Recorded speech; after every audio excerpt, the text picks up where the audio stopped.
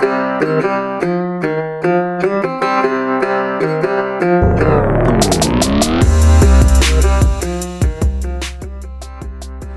up, everybody? It's Dan from Binder Boneyard, coming at you from the home office, working on getting some of the sound dialed in a little bit better, trying to move the microphone around, take care of some logistics, trying to get the best possible recording. The last two didn't sound the best in my opinion, and this isn't a recording studio, it is an office. So trying to do some things to clean that up.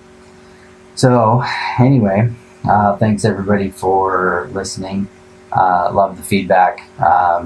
Checked the numbers the other day and saw that some of the podcasts have quite a few listens.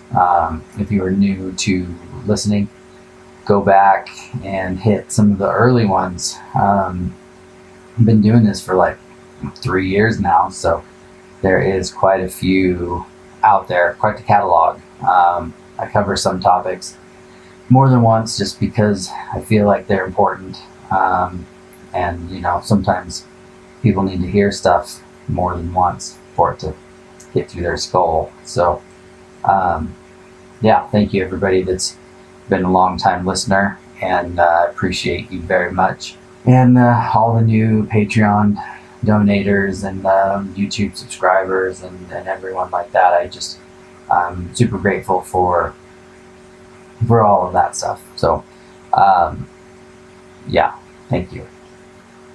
So today I want to talk about my second favorite era of international trucks, and that is the 50s.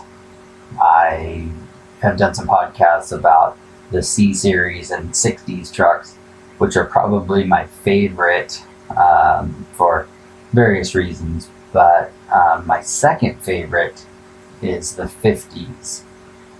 And they made a lot of changes. I'm not the most well versed in the 50s trucks, all the different engine sizes, the differences between the 240s and the 241s and all that. I know basic stuff about them, but I'm not, an expert like some of the other people that like to check me on that stuff. So do my best to muddle through, but really, it's just personal preference on why I like these trucks. It's not, I like them for certain reasons. I don't necessarily get into, I like them because of their angled valve design or whatever.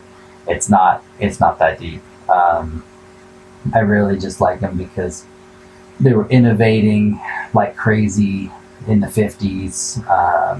Coming out of the war, there was so much production happening.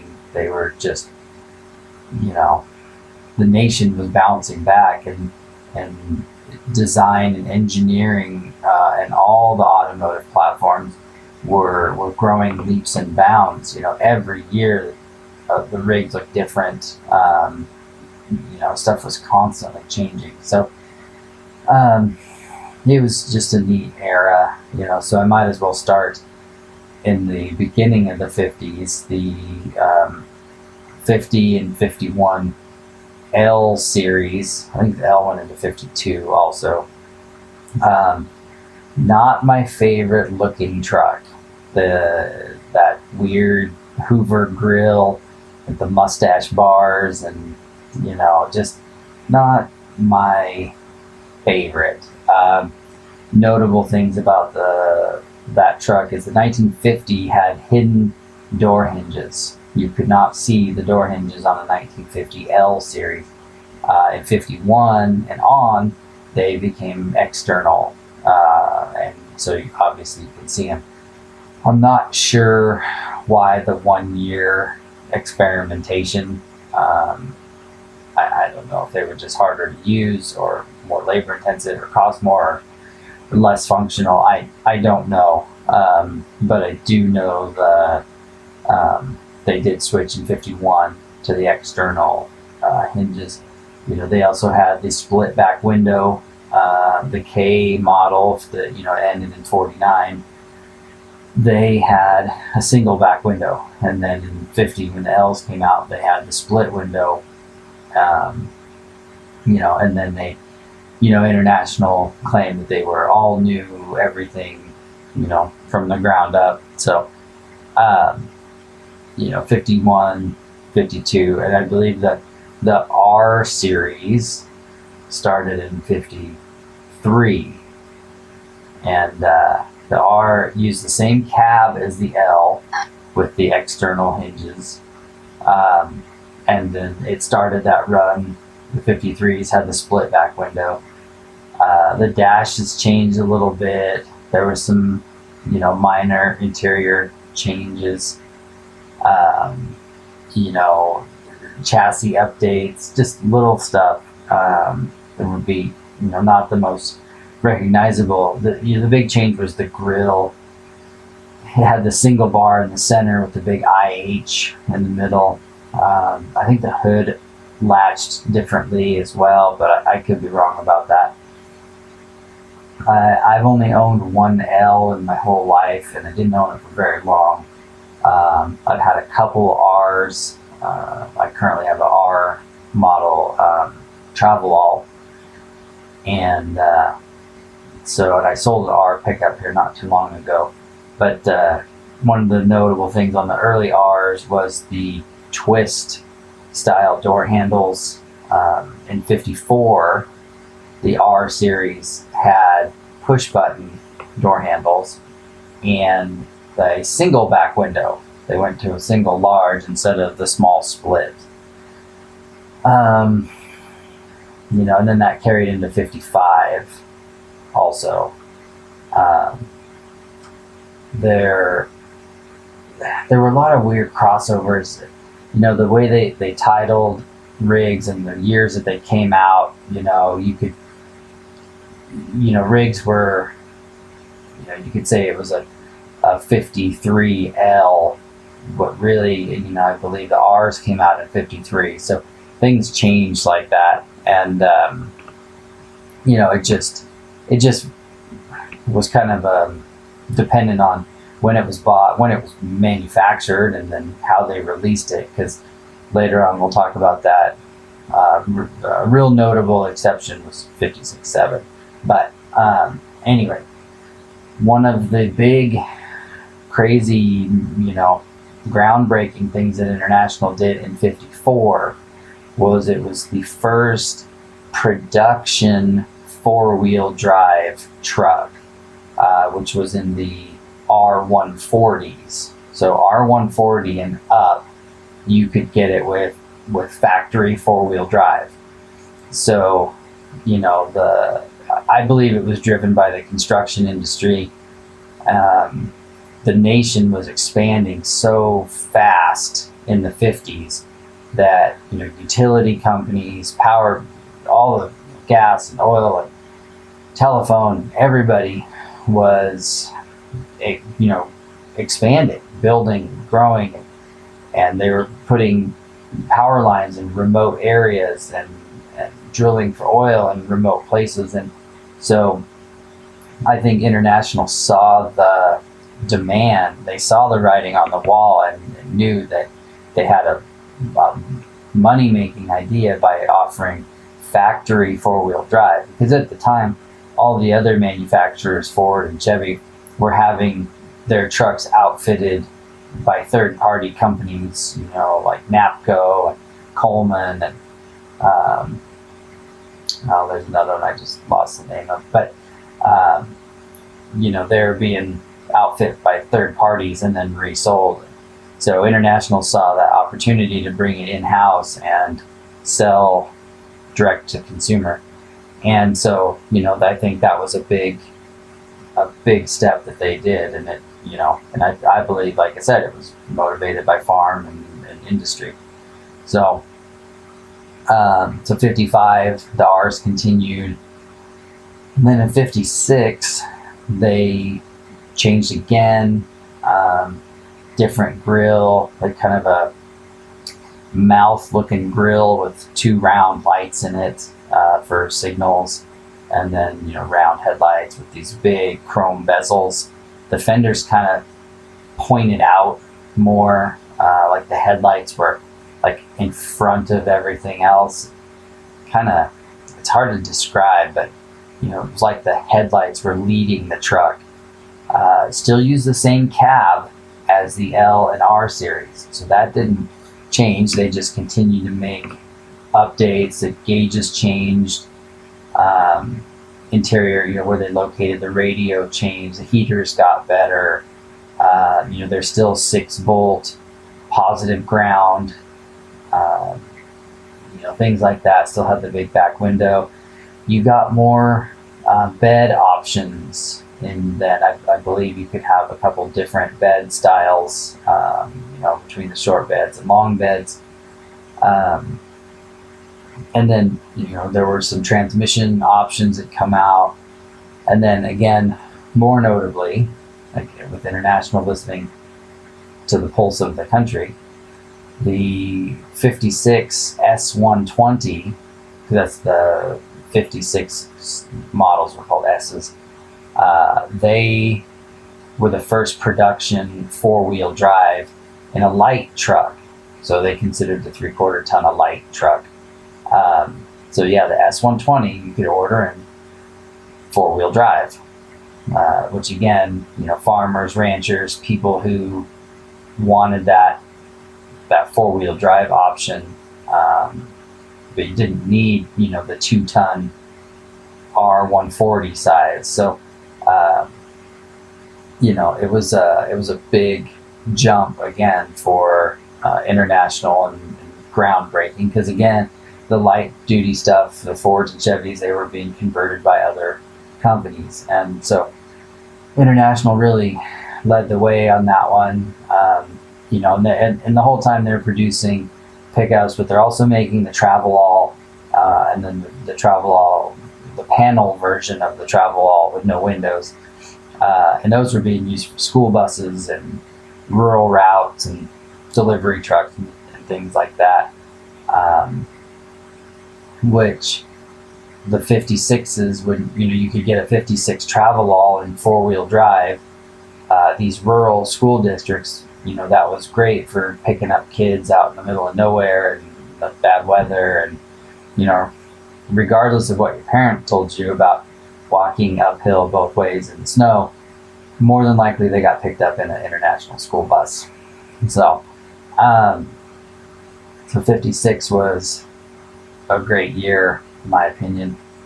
57 was the carryover for the S series, but like I said earlier about mid-year discrepancies, 57 was the 50th anniversary of International making trucks, and they had a whole model change, great big revamp plan, but it was a little bit late and it wasn't ready for the beginning of 57. So they continued the S models until like May, I believe. I don't know.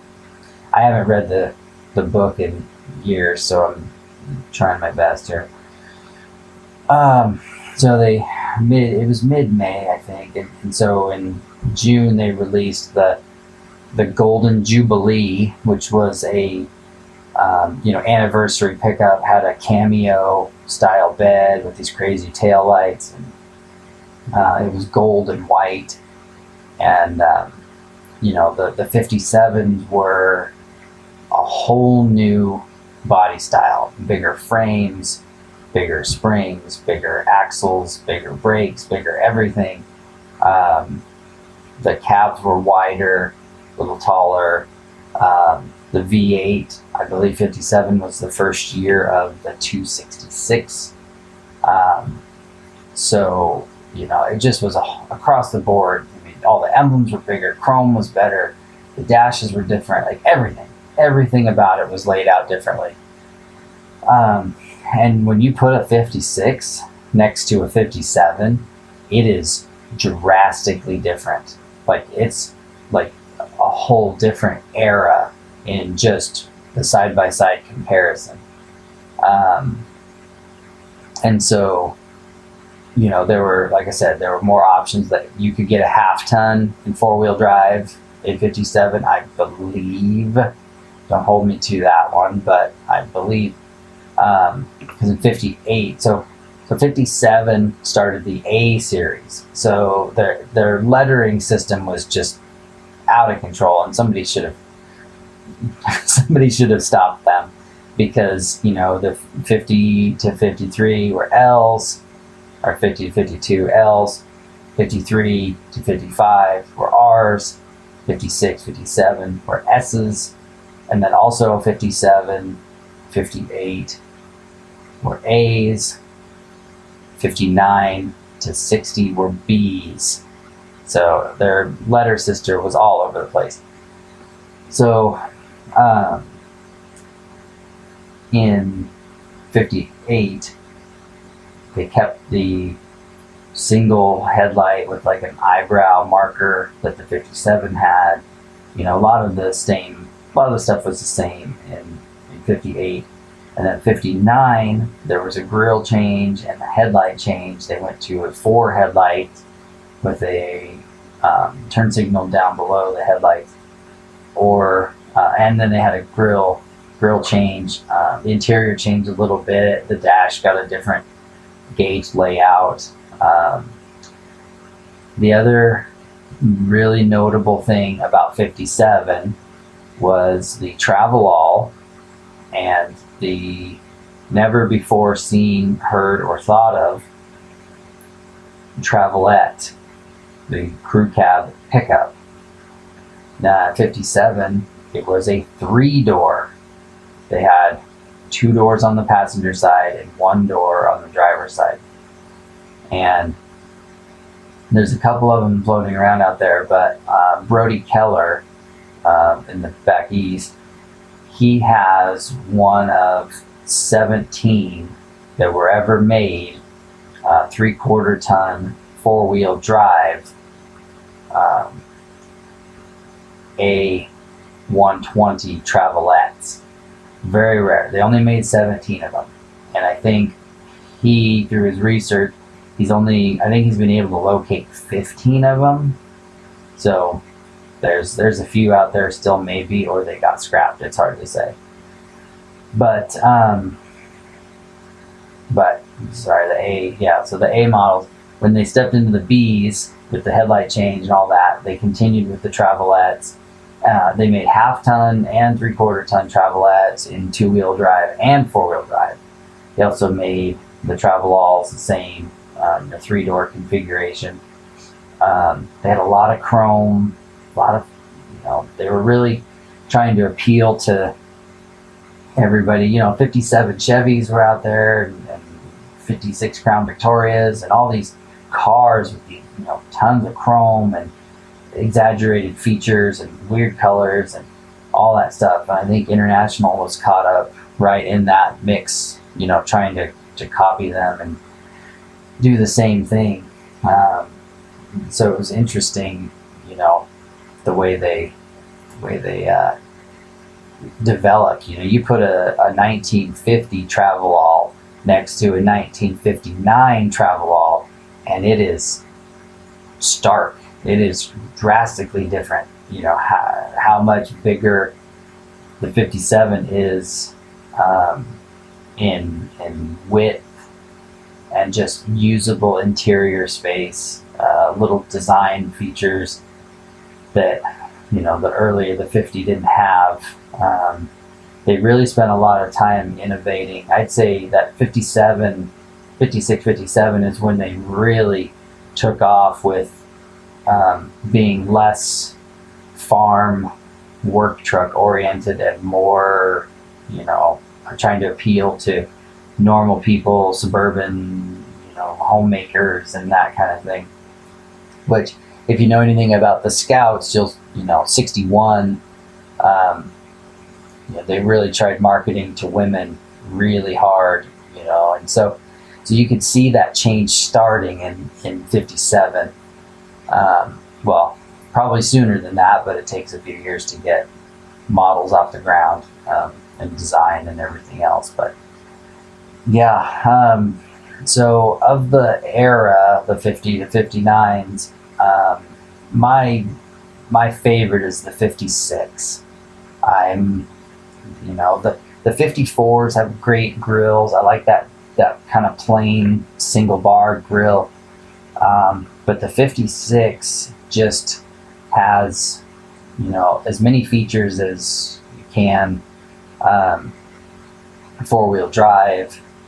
They were starting to put some colors on them. They had reds and blues and greens and gold, some neat colors, and two-tone white and colored. You could get them with PTO winches and snow plows, and they'd started outfitting them. For the longest time, like the Willys wagon was what a lot of people consider like the first SUV. I know people say the Scout is the first SUV, but I would play devil's advocate and say that the Willys wagon was first. And then if you wanted to go even deeper, I would say like the Dodge Power Wagon Carryall. That's what Dodge called their power wagons for the civilians. They call them carryalls, I believe. So, the Dodge Carryall was like industrial. I mean, that was a heavy duty, slow, noisy work rig. But, these places in Colorado and Montana and Wyoming, they used them for, their backcountry hunting and exploring and mining and that kind of thing. And, I think International wanted to kind of split the difference there. The Travelall was not as rough. It's still rougher. It's rougher than hell, for sure. But it's not as unrefined as a power wagon. It's hard to describe how terrible the Dodge Power Wagon is. But also, it is bigger and better, more feature option than a Willys wagon. Because the Willys wagon was, it was little. It was, had Dana 30 front or Dana 27 front, 27 rear, and, it had like a 60 horsepower engine, and, it was not a real workhorse either. So I think International wanted to hit that middle ground, and I think the Travelall did it perfectly. The fit and finish isn't great on it either, but I think hands above what a power wagon was. And just, I don't know, they just were a robust but yet functional rig. I have a 56 S120 that's four-wheel drive short bed, which is extremely rare, I guess, with 3 on the tree. So the story is that they got the 3 on the tree so that you could fit 4 people in the cab. The old guy wanted to be able to haul him, his wife, and their 2 kids in the front seat of this 56 pickup. And so we got the 3 on the tree to free up legroom. There's still a 4-wheel drive shifter down there, but otherwise the floor is flat. So, even in the 50s, International was starting to dabble in the, we'll build it how you want it kind of category. Like, they're notorious for the Scouts with the, doing the things that the brochure says that they won't do. And so, in the 50s, they had started dabbling in that, I believe. My buddy Gary Hedin, if you go back a few years, you'll listen to Gary Hedin's podcast. He has a 56 S120 long bed that was a Forest Service truck, and it is still Forest Service yellow. And it has a PTO winch, and it has a PTO driven water pump. And it's the coolest thing that you drop one hose in the creek, and then you put the other hose in your water tank, or you use it to water your flowers or whatever you're trying to do with the water. But just the cool utility features that you could have gotten in the 50s trucks. The gauges are easy to read, in my opinion. That they're getting better to see out of. They just had better features, I think. And the 57s, I'm not a fan of the 57 to 60, the A's and B's.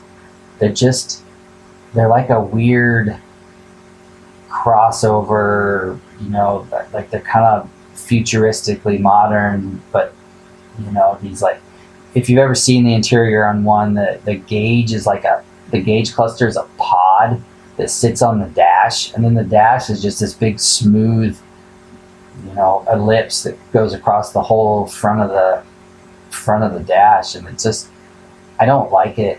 It just doesn't appeal to my eye at all.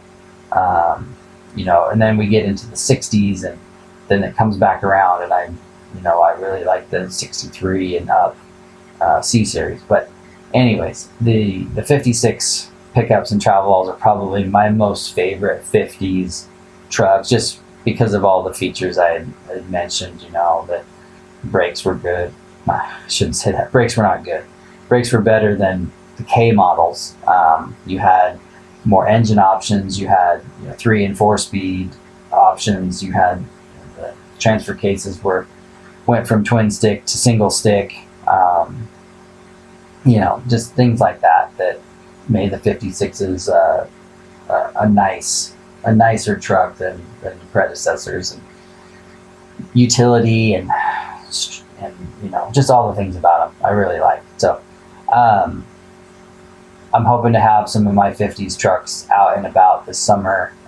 So if you follow on social medias, you will probably see them quite a bit this year. So anyway, I think that covers about everything that I wanted to talk about the 50s. I'm sure I missed a lot of info, and I'm sure people will correct me on things and, all that. But anyway, thank you for listening. Hopefully you learned something. Next time you're out and you see one, you might be able to look at it and go, hey, that is an R because of the 2 back windows or whatever. But hopefully you learned. So till next time, I'm Dan for Binder Boneyard.